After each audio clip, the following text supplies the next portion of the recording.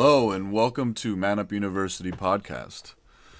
Today we're going to be speaking on honoring God's law. We are following up in the series of the commands of Christ, and that is one of them. We can look at Matthew 5:17 through 19 to see exactly what he refers to in this. It says, "Do not think that I came to abolish the law or the prophets. I did not come to abolish, but to fulfill. For truly I say to you, until heaven and earth pass away, not the smallest letter or stroke shall pass from the law until all is accomplished. Whoever then annuls one of the least of these commandments and teaches others to do the same shall be called least in the kingdom of heaven. But whoever keeps and teaches them, he shall be called great in the kingdom of heaven." So Matthew uses Jesus' word in 5 through 17 through 20 as a thesis statement for the whole of what is to follow. Jesus essentially says, look, if you thought the law was tough, wait till you see this. If you really, truly want to be my disciples, give me your heart completely without reservation. This passage seems to suggest that an uncommitted Christian is not a Christian at all. Like other Jewish teachers, Jesus demanded whole obedience to the Scriptures. Unlike most of his contemporaries, however, he was not satisfied with the performance of scribes and Pharisees. Observing that this law observance fell short even of the demands of salvation. After grabbing his hearers' attention with such a statement, Jesus goes on to define God's law, not simply in terms of how people behave, but in terms of who they really are. There's a view of Scripture that Jesus had that just wasn't accommodating to the culture at the time. Here Jesus responds to false charges that he and his followers undermined the law. First, when Jesus says that he came not to abolish the law or the prophets, but to fulfill them. He uses the terms that in his culture would have conveyed his faithfulness to the Scriptures. Second, Jesus illustrates the eternality of God's law with a popular storyline from contemporary Jewish teachers. Jesus' smallest letter, the NIV or jot for the KJV, King James Version, undoubtedly refers to the Hebrew letter Yod, which Jewish teachers said would not pass from the law. They said that when Sarah's name with Sarai was changed to Sarah, which is Sarah, the Yod removed from her name cried out from one generation to another, protesting its removal from Scripture, until finally when Moses changed Oshea's name to Joshua, the Yod was returned to Scripture. So you see, the teachers would say, not even the smallest letter can pass from the Bible. Jesus makes the same point from this tradition that later rabbis did. Even the smallest detail of God's law are essential. Jesus here provides a graphic example of the law's authority. Jewish teachers typically depicted various persons as greatest before God. The emphasis was not on numerical precision, but on praising worthy people. When Jesus speaks of the least of these commandments, he also reflects Jewish legal language. Jewish teachers regularly distinguished light and heavy commandments, as in Siva Parasha 1:34-1:3, compared to Matthew 23:23, and in fact, determined which commandments were the least and greatest, noting that both the greatest commandment about honoring parents and the least commandment about the bird's nest in Deuteronomy 22:6-7 included the same promise, do this and you will live. Later rabbis decided that live meant in the world to come, and concluded that God would reward equally for obedience of any commandment. One who kept the law regulating the bird's nest merited eternal life, whereas one who broke it merited damnation. In the same way, those who merely honored the highest standards of their religion would fall short of entering the kingdom of all, Matthew 5:20. Other sages use such language to grab attention and emphasize the importance of the law. But like Jesus, they did not want anyone to miss the point. God has not given us the right to pick and choose among his commandments. As some teachers put it, one should be as careful with regard to a light commandment as you would be with the heavy one, since you do not know the allotment of the reward. The sages were not suggesting that they never broke commandments, but rather believed that one who cast off any commandment or principle of the law was disregarding the authority of the law as a whole. Jesus concurs. God did not allow us the right to say, I will obey his teaching about murder, but not his teaching about adultery or fornication. Or, I will obey this teaching about theft, but not about divorce. To refuse his right to rule any of our ethics or behavior is to deny his lordship. In this passage, Jesus also warns that teachers who undermine students' faith in any portion of the Bible are in trouble with God.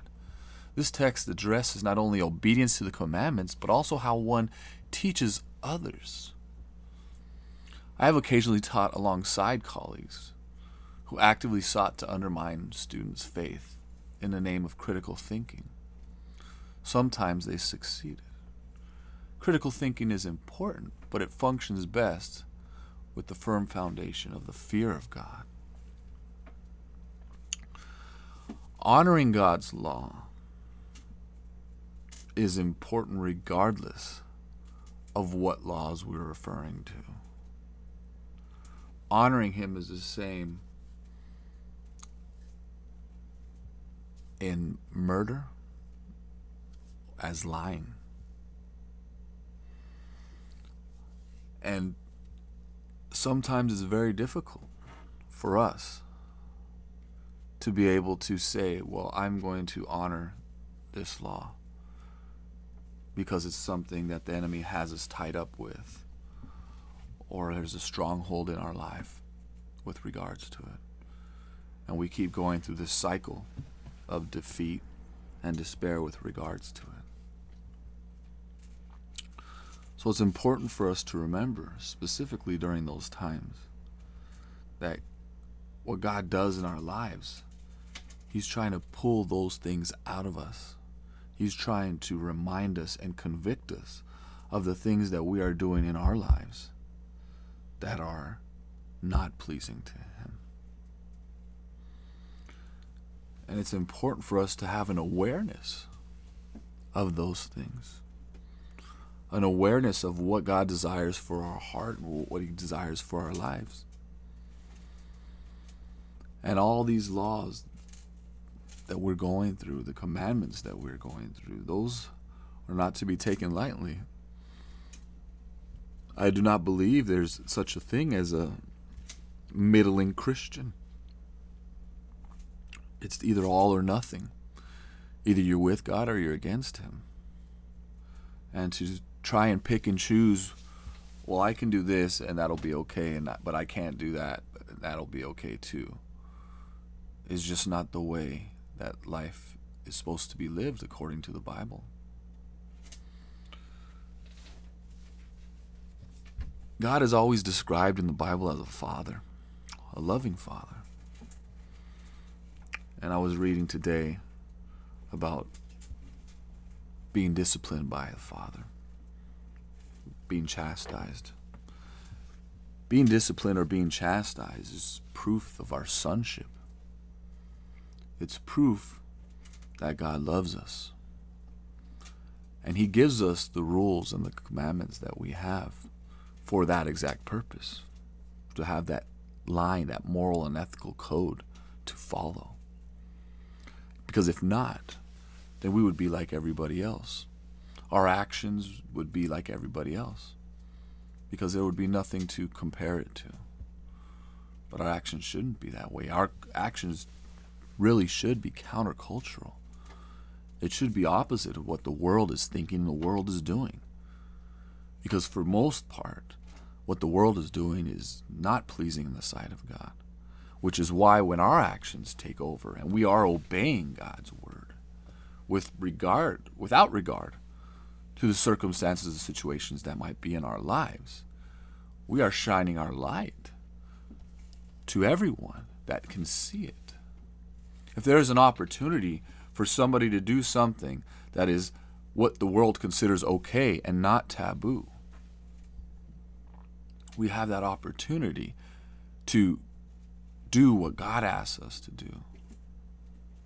Another commandment we'll be speaking about later is render unto Caesar. Now we can say that, well, render unto Caesar, I'll pay my taxes, I'll pay the government.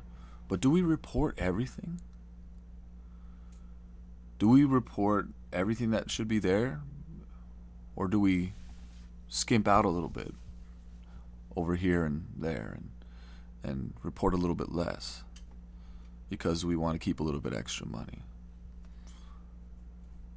There's a lot of people who do it, we might say. But God doesn't ask us to be like other people. He asks us to be like his son. He doesn't say in his word, follow Christians. That's not what he says. He says, follow Christ. That's what it says. Now, we want to follow other Christians. That's what other people can do. But guess what? Those people are not perfect. They never are, and they never will be. We're not supposed to follow them. We're not supposed to do what they do. We're supposed to do what Christ did. And even he paid taxes. Even he rendered under Caesar that which was Caesar's. He took care of that. And he followed every single moral, ethical law that was given in the Bible, every commandment that was given. And he followed it to a T perfectly. And part of the way that he did that was because he sought the Lord's direction in everything. You read throughout the gospel that he was constantly going to the Lord in prayer. So he left them to pray. So he went up on the mountain to pray. Every single aspect he was going to pray. He was seeking God's will. From the age of 13, he was inside the temple, hearing and learning about the Word of God, the Scriptures. So he applied his life directly to God's will. And in that aspect, that's what we're supposed to be doing. And we are given the gift of the Holy Spirit that convicts us on a daily basis, that convicts us when we're doing something we shouldn't be doing. And the thing is depending on our awareness and our ability to recognize his voice, we either heed that advice or heed that conviction and not do what it says, or we do heed it and we do what it says. But if we call him Father, a loving Father at that, shouldn't we obey the commandments that he gives us as a Father? If we don't listen to him, can we truly call ourselves sons? Can we truly call ourselves followers of Christ? I'm going to follow Christ only to this point because I don't believe this matters. That's not true. The enemy likes to pervert the Word of God and conform it to our own desires, our own ability. He likes to trick us into believing you don't really need to do that. That's not really that important. And as we saw earlier, how important just one letter was. How important passing on that teaching to not only ourselves, but also to others, to our children, to the people that are in our radius. How important is that? For those who don't know, for non-believers. What separates us from the world? If there's nothing, then we have to double check and see if we can really call ourselves Christian.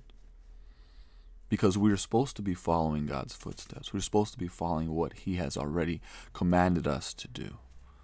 So that is how important the Word of God is. That's how important the commandments are. That's how important the law is.